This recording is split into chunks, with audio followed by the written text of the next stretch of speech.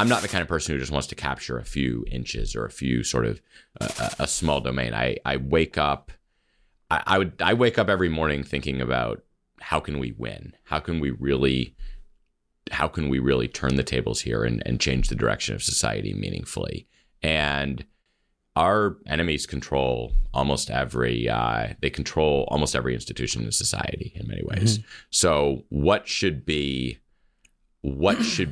our better friend than disruptive technology, than something that offers the path to actually reshuffle the deck in a meaningful way and change the cards? In a sense, in a world where they control so much, conventional means just feel like an uphill battle that you're never going. It's going to be an absolute grind, and at best you're going to capture a little bit. And I feel like that's been the conservative movement for a while. Whereas if we are able to embrace leverage, if we recognize that we have our finger on something that's a trend that matters, and you combine that with the tools of leverage and technology and finance, you can potentially achieve massive outsized results very quickly.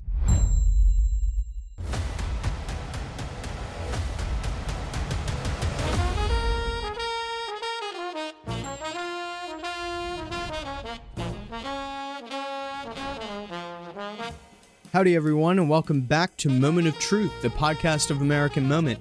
My name is Nick Solheim. I'm the co-founder and COO of American Moment, and I'm joined by, as always, a wonderful guest this week. But before I get to that, I wanted to make sure to highlight a range of very exciting things that you can find on our website at americanmoment.org.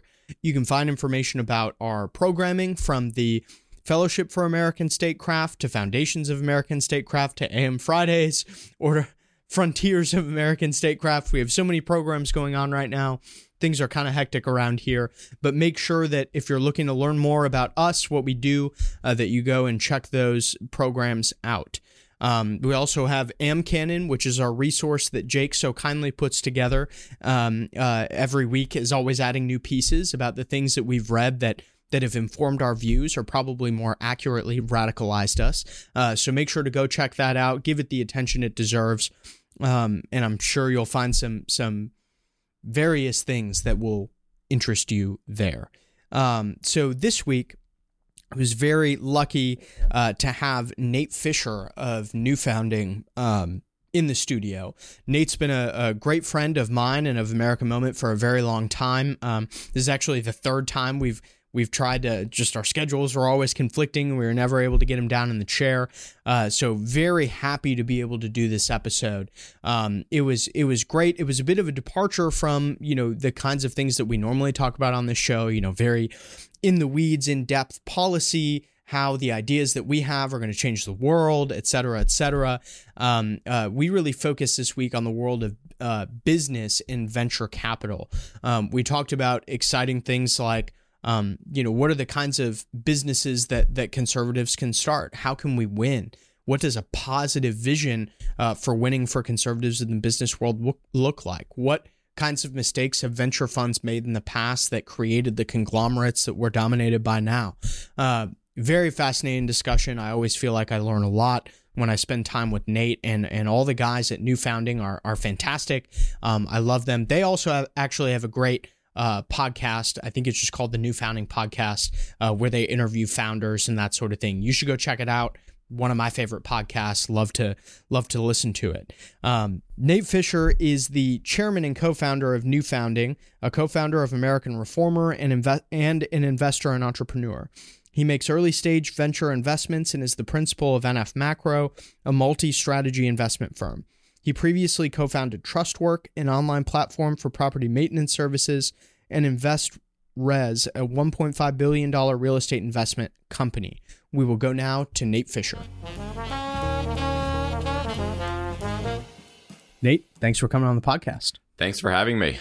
So, you know how we like to start the show. Who is Nate Fischer? How did you get where you are today? Tell us about everything that you're doing. So, some background, and then I think a little bit how I approach the world. I grew up upstate New York. I was homeschooled. So I'm 38 years old. I was homeschooled all 12 years, which was not usual at that time. It was not yet a very common thing. It was definitely not usual in New York. We had Mike Ferris's picture on our fridge for the Homeschool Legal Defense Association, in case case the cops were at the door trying to take us away for truancy. So, but it was a really wonderful upbringing. So it was a very independent approach to education that my mom used, and I think really taught us to. I think taught us to think independently about things.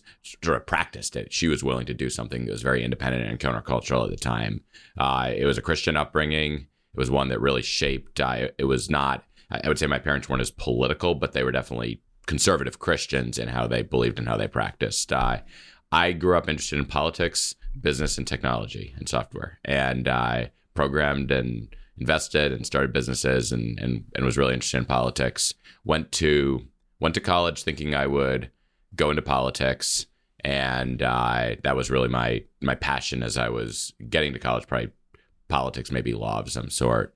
Spent a summer in D.C., and in that summer, I became convinced, and I think it was potentially an intentional. It may not have been intentional from the program. It was a program called the Fund for American Studies. I became convinced that politics, DC politics at the time, was a place where Mitt Romney-style careerists rose and climbed the ranks, and basically anyone with non-consensus ideas was shunted to the side and going to be irrelevant. So I immediately shifted my mindset. I don't even recall giving it much thought. It was sort of obviously not a path I was interested in. And I just immediately decided I'm going to go into business, investing. If you have a non-consensus view and you're right, you can make a lot of money.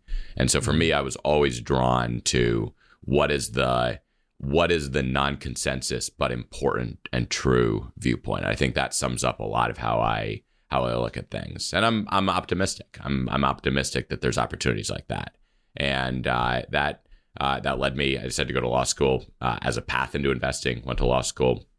I graduated, went into distressed real estate in Florida and Texas for about 3 years, buying apartments, really benefiting from those red to blue state or blue to red state migration trends. And around what time? This was 2011. So yeah, so went into graduated into one of the best distressed investing environments of the era, and I partnered with a classmate and started very, very aggressively buying apartments. So really got to go straight into what I saw as the opportunity. I met my wife at HLS, and we got married a few years in, and so did that business, but it was never going to be a career for me. Like those threads still resonated. I was still interested in politics, and it was really in the Trump era that I realized that my thesis about politics was no longer true. Politics was no longer a place where the Mitt Romney types were climbing and non-consensus ideas were getting you dismissed. Now Trump was driving this ideas-driven paradigm shift where the non-consensus view was changing the movement, and the Mitt Romneys were being shunted to the side. And I simultaneously saw that coming together in Silicon Valley. I was in Silicon Valley at that time and saw the technology world really embracing politics across all of their narratives. I mean, you think of Facebook's mission at the time: make the world a more open and connected place. That is a political vision. I saw sort of pervasive, you could say sort of a bull market in politics. It was everything was growing political, and politics were growing more and more important, and not just the narrow fake politics of the Romney Bush era, but real political questions about the country. And that drew me to the question of here is a paradigm shift happening. Here's something that touches a number of things that I've been focused on for my life. Here's the opportunity to have asymmetric impact, and that really, in many ways, that sums up.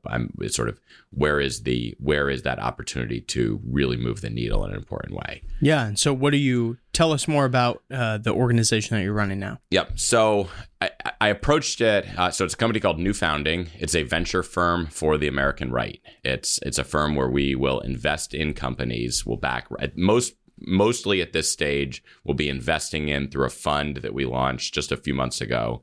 We launched a fund to invest in pre-seed and seed, which would be early stage companies where there is a clear nexus between the political and cultural trends that we're seeing, specifically those on the right, and some sort of outsized business opportunity. Yeah. So it's a great example. We're leading the round, the pre-seed round, the first round for a pro-life health insurance company.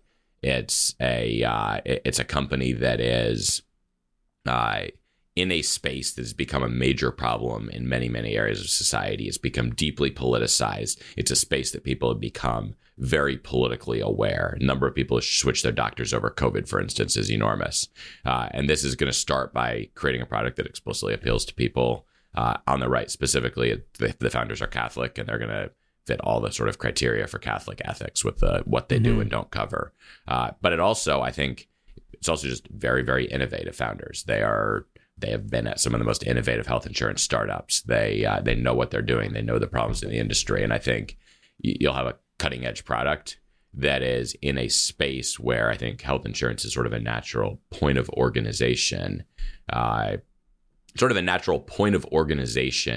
to serve as that integration layer to help reshape the entire healthcare space.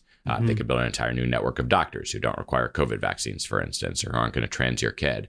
And so I think it's a good illustration. I sort of dove into the details, but I think it's a good illustration of how we approach this, which is I'm looking for through the private sector, where in some sense I think there's often less structural impediments than you face in conventional politics in DC, the opportunity to play to push a lever that could actually meaningfully reshape something with great political importance to Americans, and really help drive asymmetric change in the country that way. Yeah, I want to dive deeper into that because I think a lot of people, particularly in our kind of faction of the conservative movement, are inherently skeptical of people in finance, like the finance industry. You know, they see kind of this economic shift that we've gone through over the last couple decades and kind of lay it at the feet of all these, you know, fund managers and that sort of thing, and say, well, we prioritized, you know, line going up, and, you know, what did we get for it? So why is what you're doing different, and why does it matter? Well, I would look at finance I would look at both finance and technology. I think what you said is absolutely true of technology as well. I would look at both finance and technology as levers.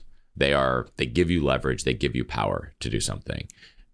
They are, and as I pointed to earlier, they have become important domains for, in a sense, creating the future. I would say the flaw in the conservative movement, the classic sort of post-war conservative movement, is it's focused on, it reduces down to conserving good things without focusing on a true positive alternative vision for the future.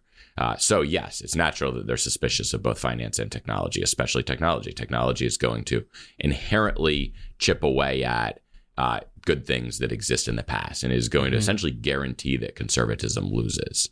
A few great thinkers have made this point. John Askonas made this point. I think Ted Kaczynski made this point. But the problem, I think, is that if that's all you have as your political vision is conserving good things, you're going to lose, because you're not going to stop technology. Yeah.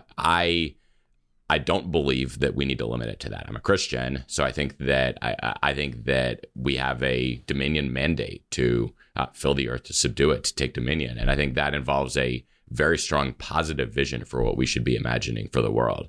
And as a movement, I think we need to really develop out an alternative positive vision that we can be competing for, rather than simply just trying to say no to the left's positive vision.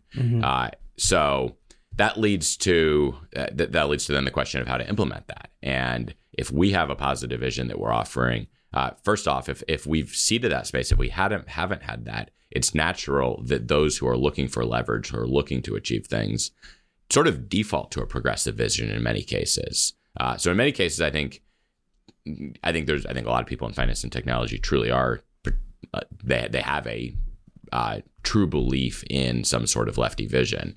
But for many of them, it's just they want to build something. They're ambitious people. They're builders. They're only being offered a vision by one side that allows them to embrace that creative potential.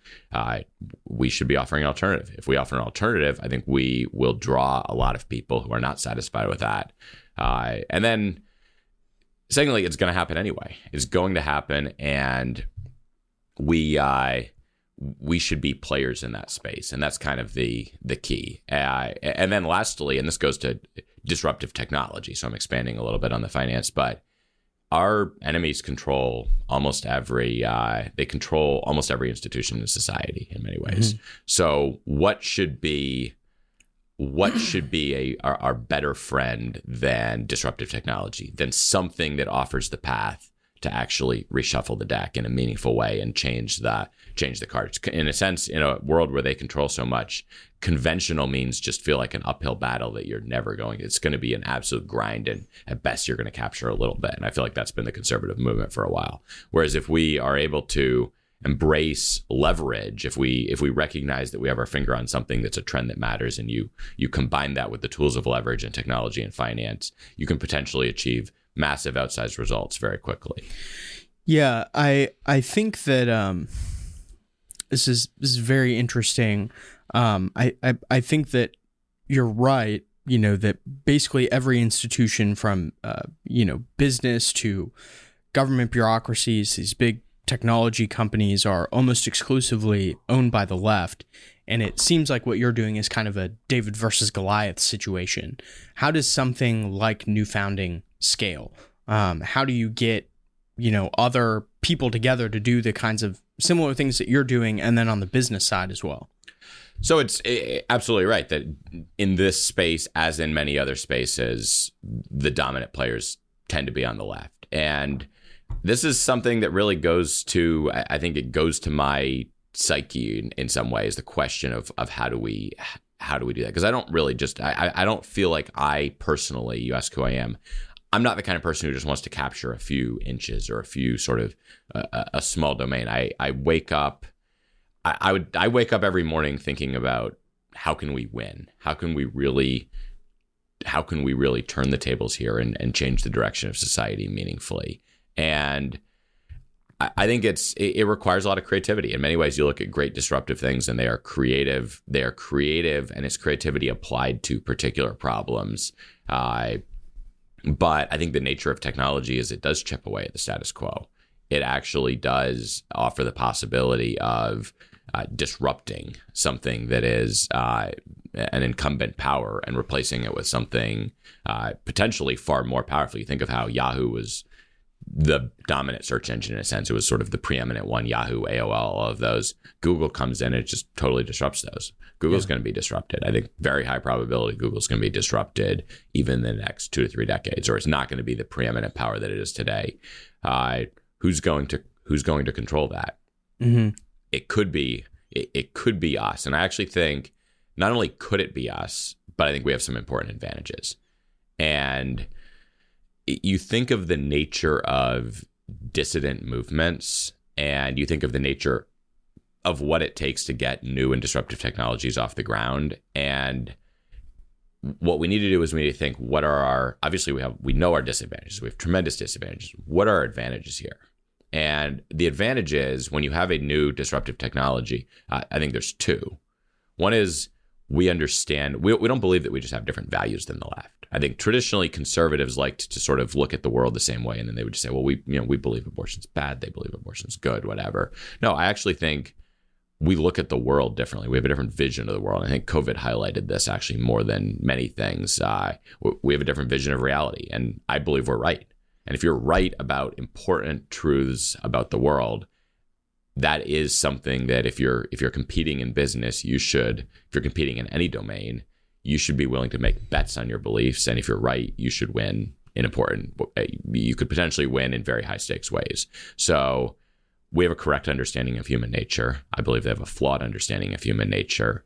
Many new and disruptive technologies are going to be deeply shaped by your views about human nature. I think Facebook's sort of failure to achieve many of its sort of dreams of a more open and connected world reflected the fact that they had naively idealistic views of what their technology would do. Silicon Valley has failed to create trust in any meaningful way. They failed to really mediate trust. Their networks are very consumeristic rather than trust driven. And I think that reflects the fact that they don't understand the sort of richer side of human relationships and of human community. And so they've failed to build tools that facilitate that. Then I think maybe the biggest advantage we face is when you build something new, so let's say you have a new disruptive technology, let's say it's sort of a clearly superior starting point in terms of paradigm. Who are going to be the early adopters? That's always a significant challenge. You have incumbents, and it's usually very comfortable to stay with the incumbents. Early adoption is risky. Early adoption is often an inferior product in many ways. It's an inferior experience on the whole, even if an aspect is superior. Who's going to be a natural early adopter but people who are profoundly dissatisfied with the status quo? And I think that's often going to be dissidents and Christians, particularly strong, solid little dissident Christian communities. You've talked about Moscow, Idaho. That's a great example. Like, you could potentially get an entire community like that to get over to a new technology, and you're going to have an entire network effect very quickly, and you can then build from there. And that's how America was built, in a sense. The first, you had sort of the pioneers, the individualists, the libertarians, so to speak, the sort of people who are in crypto now. But the first communities to really move as communities and gain that dominant network effect here, and in many ways predominantly shape the culture of the new world, were deeply religious, profoundly dissatisfied communities that had a sort of insularity that drove them to move together.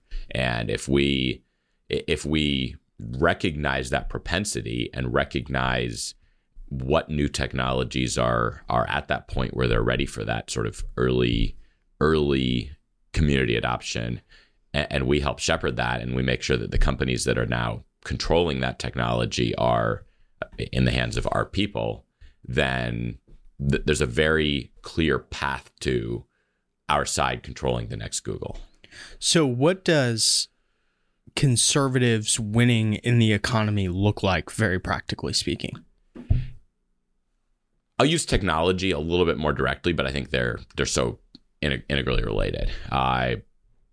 Let's say we had, well, first I'll use the health insurance example, just because that's one that we're already talking about here. That one means that and that's tough because there's government regulation, so there'll be limits on what you can achieve. But one where what is covered and what is valued is going to reflect our view of what's good, our view of what's appropriate. The type of doctors, the networks of doctors, the incentives in the system all point in a direction that is consistent with our values. It's not a system that necessarily pushes stuff that we don't trust, that we have good reason not to trust on us. And obviously there's a lot of government component there. There's a lot of private sector, but to the extent the health insurer plays a role in this, they're not pushing you or incentivizing you to go get some sort of medical intervention that we would be skeptical of. First off, I think just there's a epistemological suspicion that we as conservatives would have of a sort of technocratic conceit that we can evaluate the world with a great deal of confidence based on, let's say, limited scientific analysis. So I think that there's an epistemological humility that I think is inherent in conservatism, and that would be applied to how we think about treatment. That would be applied to how we think about coverage and incentives. Getting into, I think, probably a more powerful example and going to the disruptive technology. Imagine we had a Google alternative. Increasingly, more and more of your decisions online and off are mediated by digital algorithms. So where you go to eat, maybe yes, maybe no, but for a lot of times where I go to eat is in many ways mediated by Yelp, mediated by Google. I type in lunch in Google and it recommends places. I look at the rating system, and there are values laden in all of those algorithmic recommendations. It's actually inherent. You think of an algorithmic recommendation, you think of the Google search result. You type something in the Google search result, there's a number 1 result, there's a number 2 result, number 10, number 100, so on. There must be a value system that determines why 1 is ahead of 2. It cannot be neutral. And I think it's an important point that supports sort of the new right trend over the old right. The old right likes a sort of procedural neutrality. They often even talk, I think they talk about this ideal of public neutrality. Well, if more and more of life is now mediated by, in many cases, monopoly platforms that are inherently value laden, you can't have neutrality. And the left knows this. You saw the left pushing AI algorithmic justice or some sort of whatever euphemism they came up with, going back to after the 2016 election, and they realized that it wasn't neutral, it was actually rewarding engagement. Neutral is not going to get them what they want. And so they need to catechize the bots, to use a term that a colleague, James Poulos, has used. They need to catechize the bots with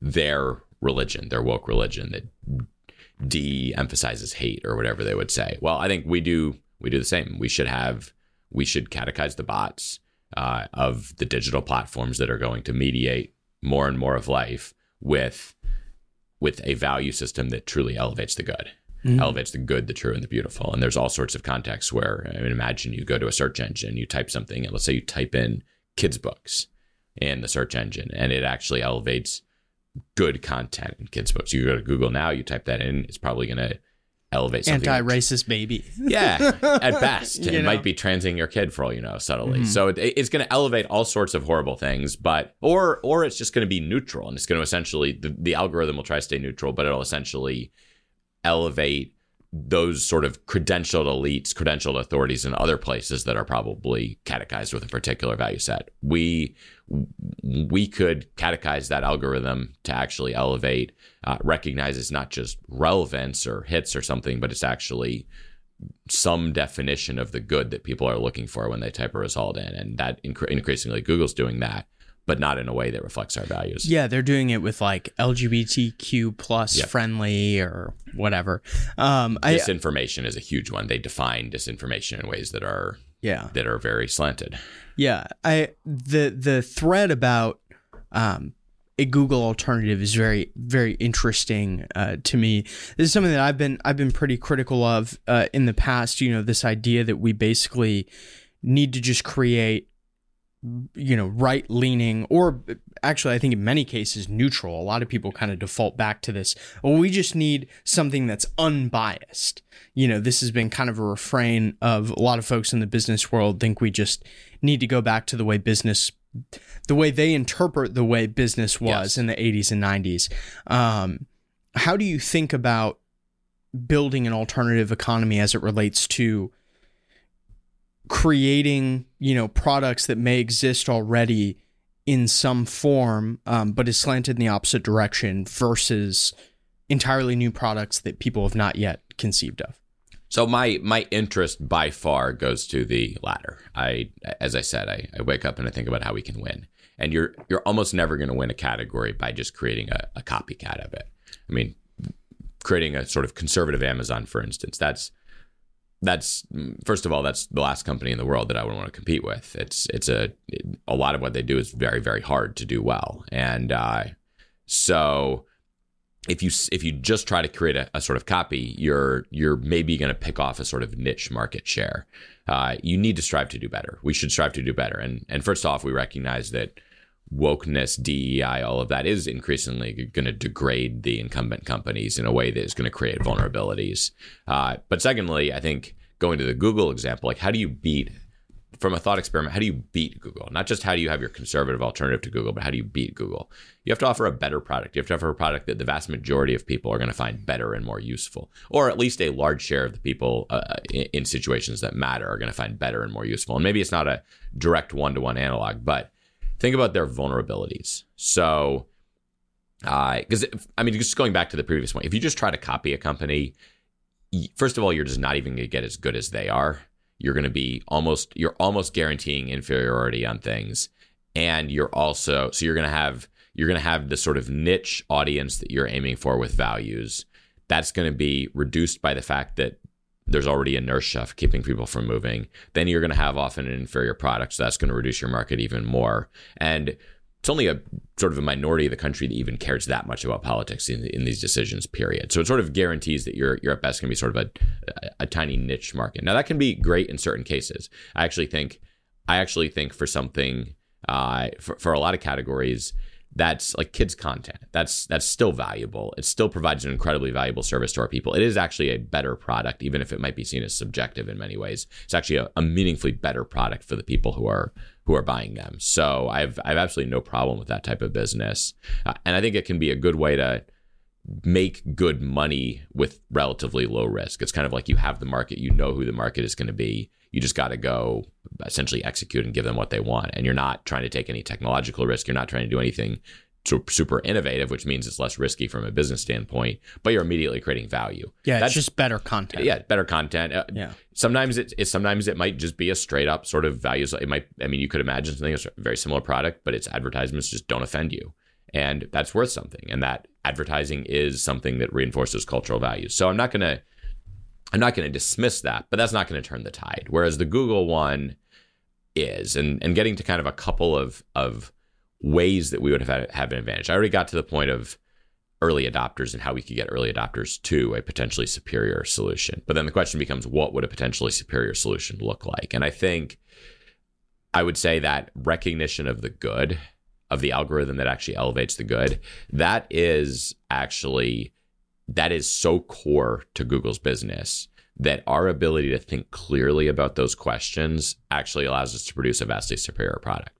So if you think about Google, they come from a technocratic mindset. In many ways, I would say they don't know how to define the good. They don't even know how to think about the good. They don't know what that means. They don't have the epistemological foundation to distinguish spam from non-spam. And theoretically, that should be the entire purpose of a search engine, should be able to distinguish what is worth seeing. And so if you can't define man and woman, then there's going to be a lot of problems with ranking information and providing information. And that's going to lead to very muddled thinking, and it's going to lead to their inability to actually deliver just practical value to a lot of people who still seek that. And that's a vulnerability that I think goes to the core of their utility. And they can kind of punt on that. They can kind of go to get you the results that you want, that you find useful, which I think they'll do, which is very subjective. But that's not going to be as good of a product as a product that can actually get you something more than you already know that you want. They can get you something that is that you go there and you actually get sort of surprised by the informative results. So I think that's a key vulnerability, and I'm using Google, but that applies to almost all the content out there. I mean, it's almost like it's sort of notable that Facebook is moving its feed in a direction that's more purely algorithmic, like TikTok. It's like everything is converging toward this TikTok model where they can reward engagement and it's algorithmically driven, but they have very little sense of any sort of higher value they're providing. Mm-hmm. And that gets to what is a higher value. There's the good, and then I think trust. I touched on trust earlier.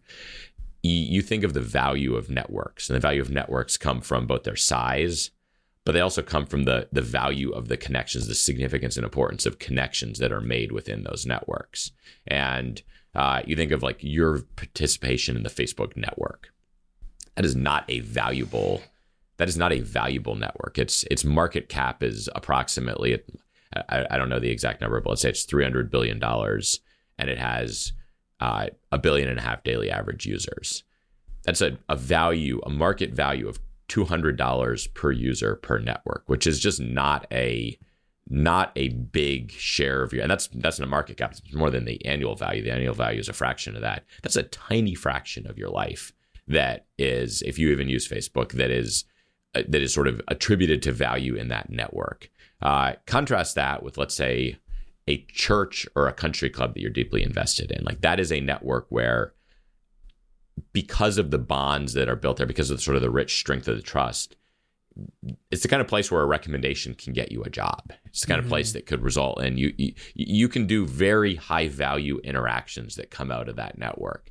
And yes, it's small, and a lot of times those don't scale as well, but they can scale a lot more than I think many people assume. And historically, in many cases, high trust communities, high trust networks have often scaled to tens, hundreds of thousands of people in important ways. Ways that are just totally absent from the digital world today. Example I give is often certain immigrant communities where even at the hundreds of thousands, you go at 16, let's say, you go work for someone who's a businessman there. You do a good job for a few years, you impress him, and his recommendation then gets you access to capital, it gets you access to opportunity, essentially a sort of alternative credentialing system to the primary sort of bureaucratic university driven one. If that type of value, the mediation of trust comes online, I think something like that could very, very quickly, even at a relatively moderate scale, even at the scale of hundreds of thousands or millions of people, be a far more powerful that kind of value compounds very quickly and gets rich. That could be a far more powerful network than even the biggest digital networks today. Yeah. It strikes me that in many industries, you either have a monopoly at the top or, so like you mentioned Amazon as an example. That's a good example of that, right? Like they've basically got, shopping online and shipping down on lock. And then you have other industries like, let's even just say the coffee business, right? Where it's like an amalgamation of several companies, and you have things like Black Rifle Coffee as an example, right? Like we're trying to make something that's more, they say conservative, I would say values neutral, but looking at something like that and seeing, that doesn't really work. What are some industries? Basically, my point is that these are kind of, I think a lot of industries are like that. Yep. So what are some of the industries out there, aside, you've obviously mentioned healthcare, that are ripe for disruption? So that's a good question. And part of it is it's something that I think I have to remain opportunistic. I mean, I think Google is actually ripe for disruption. And going to the monopoly, one way you can think of a monopoly, especially in a digital age, a monopoly that mediates your life, is it's almost like a layer of government. I think of the different domains, and you can think of sort of the digital domain, federal domain, the state domain, local level. The domains that I know will matter will be the local and the digital.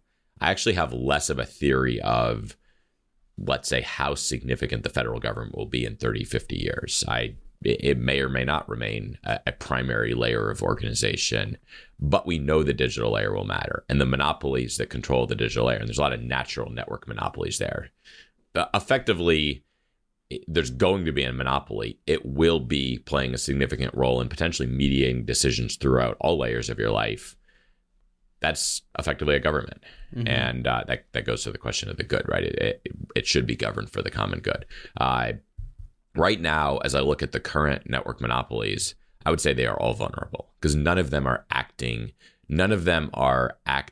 like, except maybe Amazon. Amazon is actually pretty effective. If you think of sort of the legitimacy that comes from effectiveness, Amazon does some very hard things like gets you packages overnight. That's hard to compete with. That's a sort of legitimacy.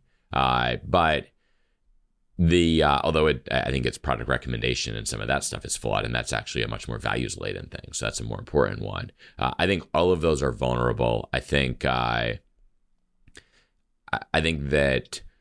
across different aspects, probably less SaaS actually. I mean, SaaS is one where so Salesforce, things like that. It is sort of a natural monopoly. It is a serious threat. I think you'll have people choose alternatives that they can trust, that are values aligned. And after the Russia's invasion of Ukraine, and you had all these tech companies essentially deplatform Russia as a country, I think you'll have a lot of countries recognize that their sovereignty is at stake if they depend on American tech companies, American SaaS companies. So you will see a drive for alternatives.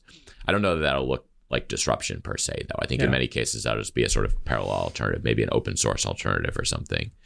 Whereas I think the big tech networks, particularly particularly the ones whose product is values driven, are ripe for disruption. I would say areas that interest us, a lot of the crypto related technology, the sort of decentralized technology that interests me because it is in many ways, I think some level of decentralized is a superior model in that it doesn't require you to trust a centralized party to the same degree. And we're in a world where there's sort of a systematic decline of trust. You're seeing the sort of steady decline of institutional trust and societal trust.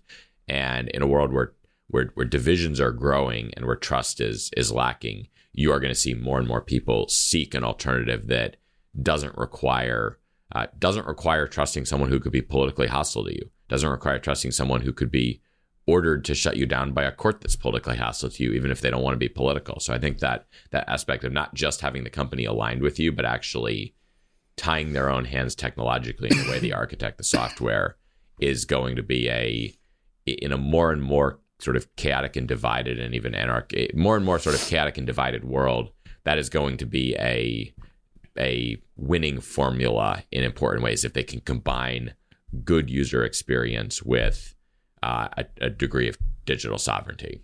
Yeah. So I'm curious, just throw out an example. Like, let's say consumer goods, generally speaking. So things like groceries, stuff for your house, things you can buy at Walmart. Is that something like, it strikes me as, we don't do a lot of manufacturing of those goods in the United States anyway. Like, what do you think about something like that? So it's a tough space, and it's a tough space precisely because you're competing with China in many cases. I would say there's going to be a lot of change in that space, and you're probably going to end up seeing more reshoring or more nearshoring. And I think you can come up with different reasons for that. Actually, a concept we're working on is the idea of it would be an investment consultant to promulgate a doctrine that would be an alternative to ESG. And the doctrine that I'm working on is one that fundamentally recognizes that distance of any sort is a risk factor that is probably a risk factor that is neglected by current financial models. So if you have a company that has a long supply chain, if it has a lot of operational leverage in various ways, that should be something that should require you to demand a higher equity return, a higher equity cost of capital. So not just China, but like also India, as an example. Yes. Yeah. Well, and I think distance, and I would say distance, I would also say sort of levels of political divide and things. So there's a lot of different ways you can look, but certainly, yes, India would also be a risk. I mean, anywhere that is anything that adds a layer of unpredictability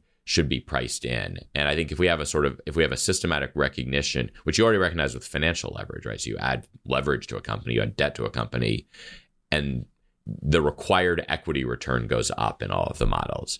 But you add operational leverage, which can be a lot of things. It can be just-in-time supply chains. It can be outsourcing production to another country. All of those things also create risk. And in a world of greater and greater global disruptions, you are going to see more and more risk. So I would say it's not that you're necessarily going to see a sort of disruption of those so much as you're going to see a sort of structural incentive pushing toward models that have less risk there. And that's going to be that'll be a gradual process. Now, consumer goods, I think there's also the values thing that is very significant. They have advertisements. Advertisements don't just inform you about the product, but they create demand. They essentially sell you on an aspirational vision of life. Mm-hmm. And that's where we're seeing a sharp divide there, where essentially the left is pushing a vision of life that is fundamentally different than the one that excuse my left hand. The left is pushing a vision of life that's fundamentally different than the one that the right has to offer. And in many ways, a very unattractive vision of life. I mean, it is literally ugly. The picture of life that they show you, and you go to a lot of cities and you see the sort of degradation of the cities. You see the people, the way that they dress, all of that is something where they've just embraced, they've dismissed beauty. So I think you'll see alternatives that actually they have beauty in their ads that is going to appeal to a group of people who are not attracted to what the left offers in ads. You're going to have products that are consistent with that. We have a product, it's called Kindred Harvest, and its first product is tea. They're also adding honey and certain other things where it's really natural, organic, sort of industrial pollutant free, glue free, heavy metal free, plastic free, all of that stuff with the tea bags and all that very high end stuff. That sort of health and wellness lifestyle, being aware of a product that doesn't have a lot of industrial pollutants, that is something that the right is increasingly demanding, and they're at the forefront of demanding. I certainly think that there will be an early adopter base on the right that's drawn to things like that.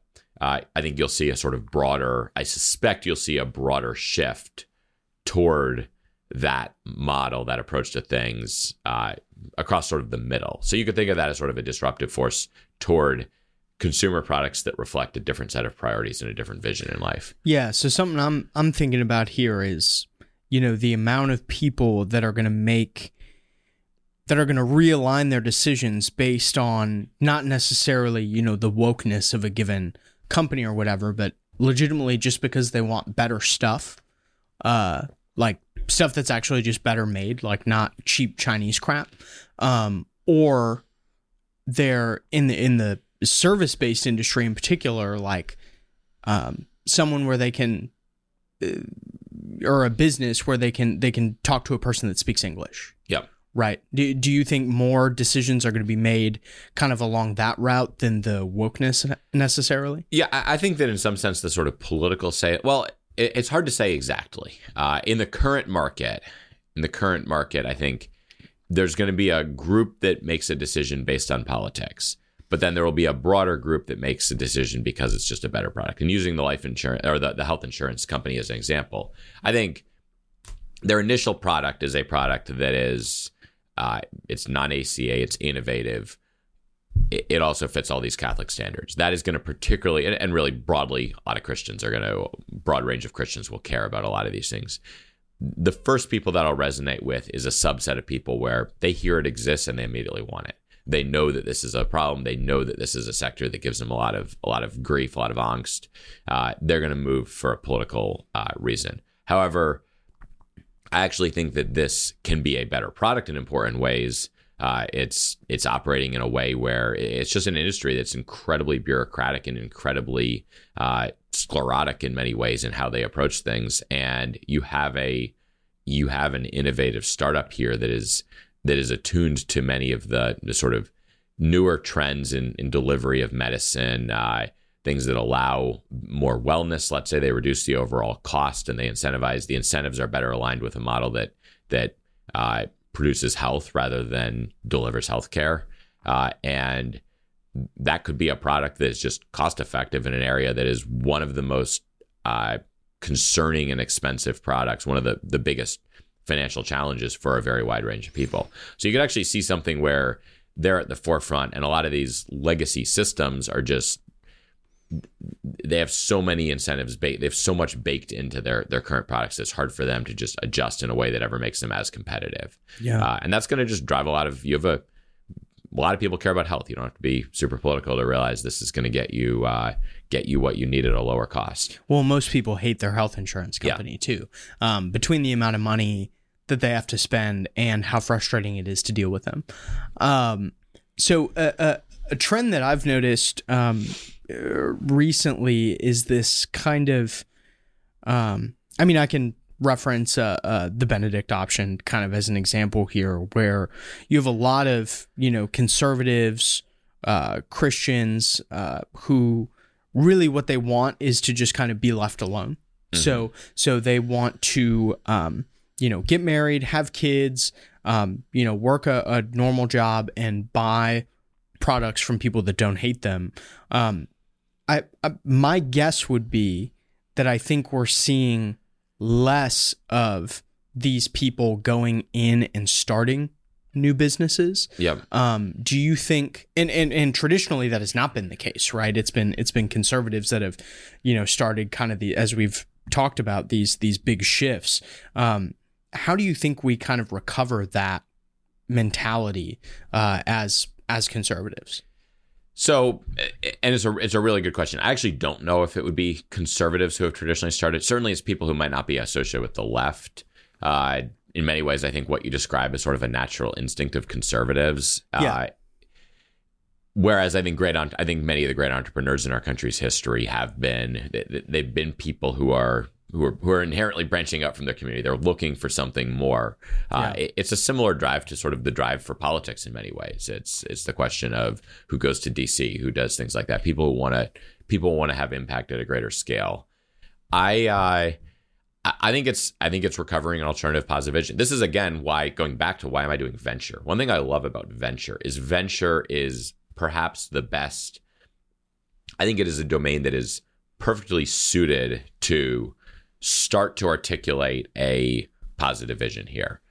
If we don't yet have a startup in an area that I think should be changed, should be disrupted, we can start to put out thought leadership on it. We can start to put out ideas around what should happen. Here's our understanding of the problem. Here's an opportunity that we see. Here's what a right-wing vision of this space would look like.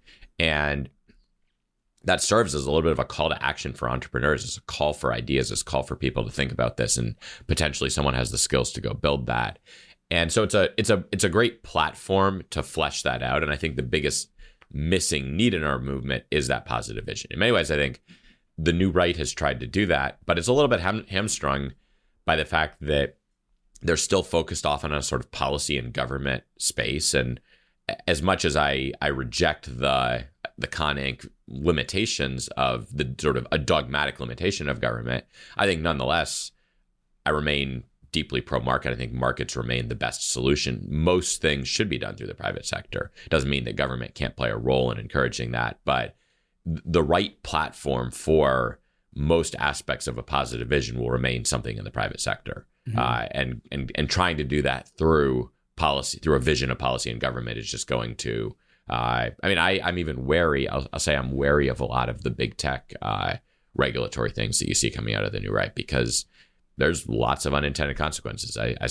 It's easy to see how that will play out in a way that'll just cement power with our enemies. Or I think it's just, it's actually very difficult. Think of the sort of Google for the good. There's almost no way that regulators can actually achieve regulation of the Google algorithm from DC. Whereas I think that in a sense, Google itself is sort of a layer of government, and the entity that disrupts Google is going to arise from the private sector, but it's almost like one regime defeating another regime to take control of a domain that now matters, or who's taking control of the ocean now in the age of trade. And that you can't sort of come in and outside regulate the algorithm. I think China had the state capacity to do that, but which they largely have there. But I don't think that could happen in America. I think it would be too challenging with our constitutional culture and many things. But I think an entrepreneurial vision of what a different, better, positive value Google looks like is something that absolutely could arise. And so I think being in a place where you're able to develop those thoughts and then push the levers that turn those thoughts into action is at the heart of where it's at the heart of where the problem lies, at the heart of where the opportunity lies in our movement. What do you think other venture funds have done wrong to get us to where we are now? I think part of it is many of them have embraced a left-wing ideology, and as going back to the point that venture is sort of an inherently political space. Everything in many ways, sort of most aspects of life are inherently political in some sense, sort of in the Aristotelian sense of how do we live together well. Mm-hmm. But venture, particularly and startups, are by nature they're envisioning something that doesn't exist, and they're building it. They're deciding what to build, and they're building it, and especially in a digital network age that has profoundly political implications. I would say most of them have bought into a doctrine, an inherently globalist doctrine here. So the type of technology they're building and they're backing is designed to fundamentally, it's about breaking down natural barriers. It's about using technology to chip away at and to bypass natural sort of barriers.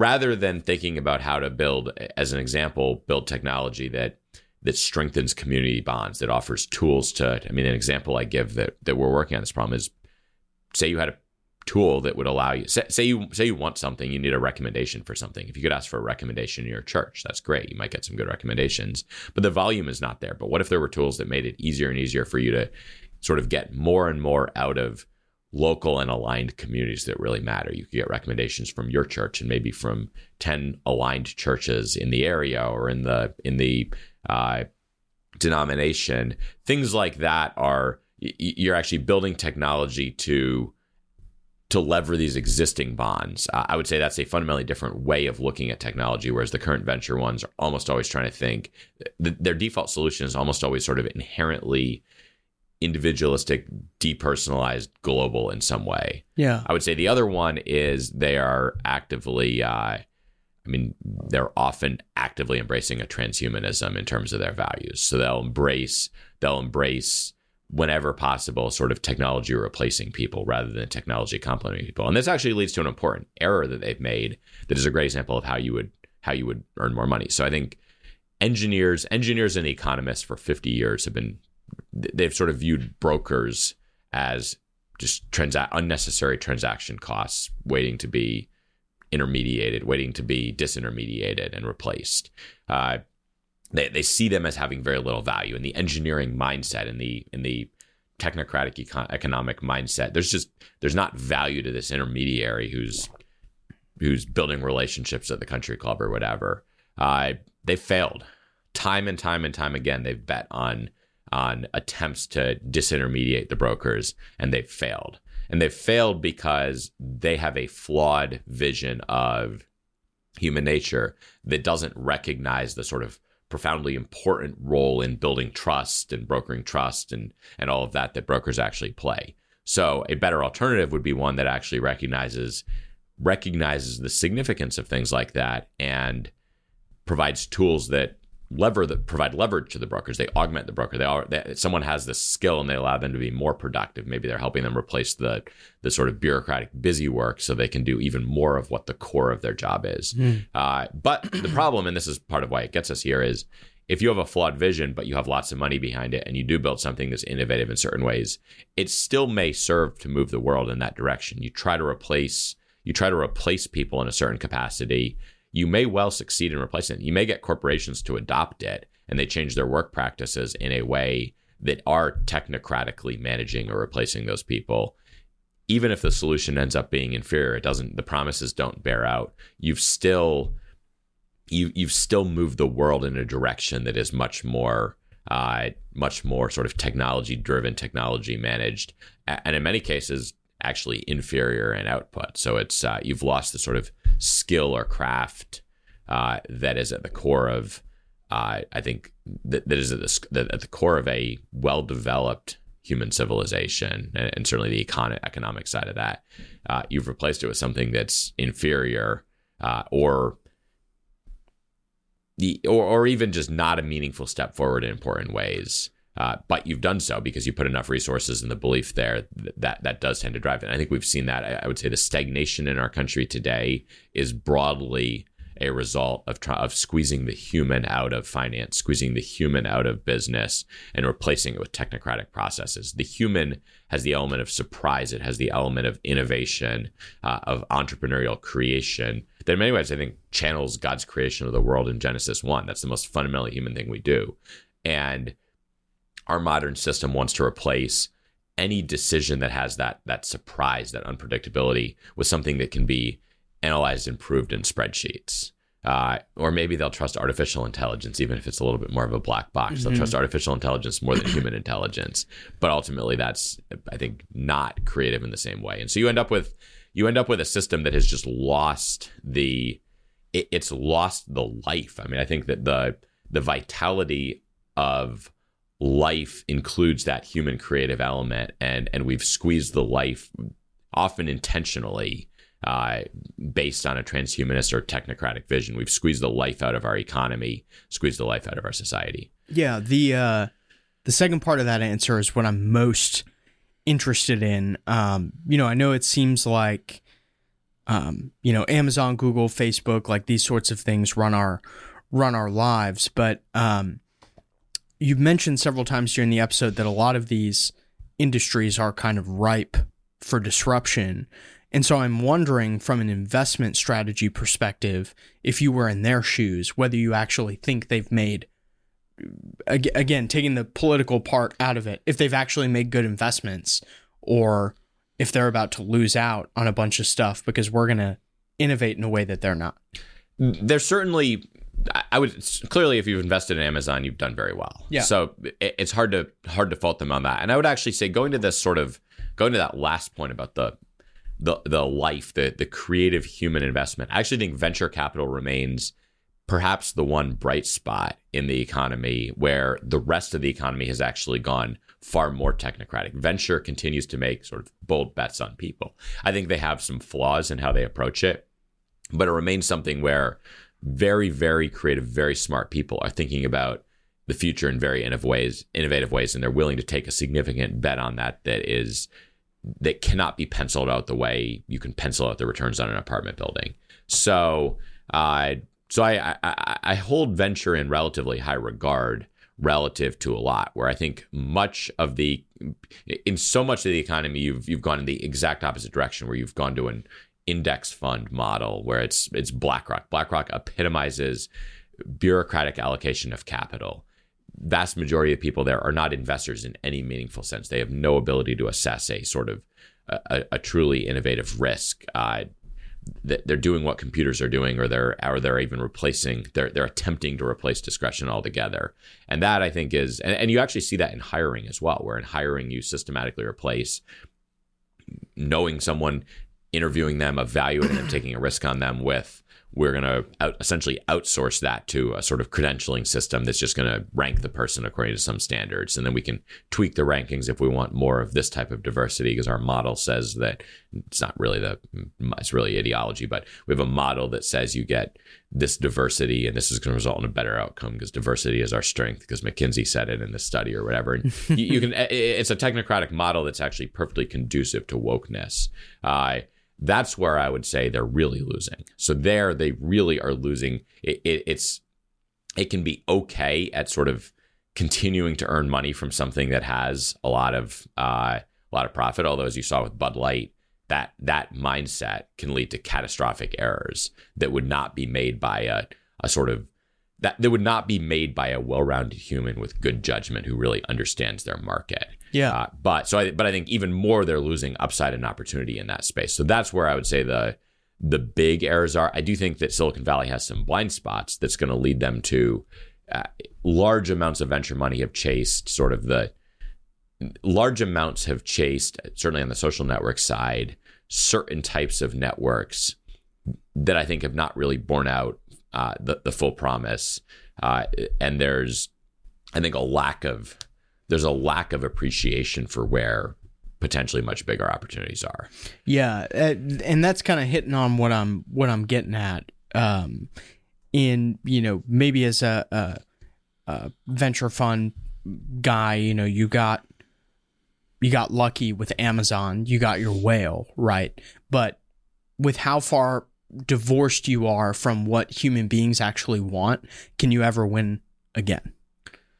What's interesting is you do often see a number of venture capitalists who are sort of one-hit wonders. They nail something that's outside the box like that. They often build a successful practice because then you can recruit, you can get a lot of capital, and you can then get the hotter founders at certain stages. They come to you. You're a prestigious venture capitalist, but they don't nail the next big thing. They don't have another innovation there because it wasn't grounded in maybe a holistic understanding of what's needed. So that is certainly a risk. Yes.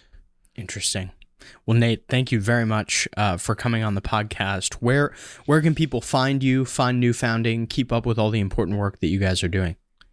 Absolutely. So I'm on Twitter, very active on Twitter, Nate A. Fischer on Twitter. You can go to our website, newfounding.com. And there's a number of ways that we would like to interact with people. I mean, ultimately, we're looking to get to know a wide range of people who are interested in this movement. I think it's something, I think the fact that there's a positive vision as part of it can actually be of interest to the broader movement. And I'll add sort of one thing here, particularly related to a lot of people in the new right in politics, is I think pursuing this positive vision, developing some of these ideas through something like venture offers a bridge even between old right people who are nervous about departure from markets and new right people who know that we need a positive vision and they're not content to just sort of settle for old platitudes. So I think there's actually, I don't even know exactly how this plays out in DC, but I think there's opportunities for partnerships to develop something that we all see as needed, which is this positive vision. So I'm interested in those conversations, sort of wide ranging for people across politics. Biggest way to get involved right now, we're a venture firm. If you have a startup, come to us. We want to hear from you, especially if there's a political element to it, if you're reaching people on the right through the market. We want to hear from you.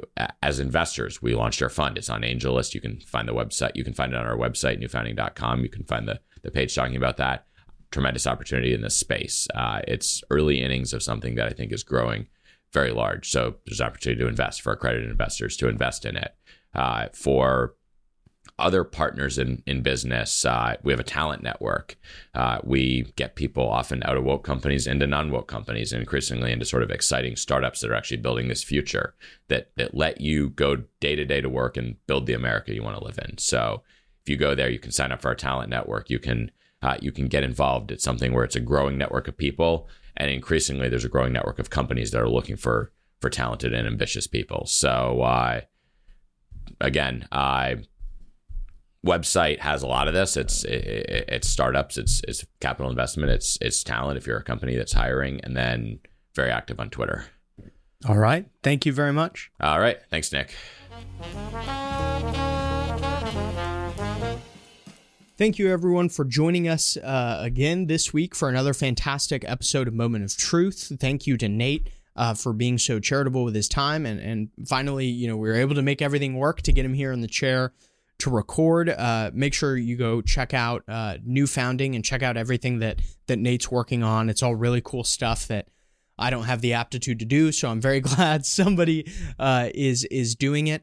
Make sure you go to our website, AmericanMoment.org, to find out more about all the programs that we host, the things that we believe, why we do what we do, etc. You can also check out AmericanMoment.org/donate if you are so inclined.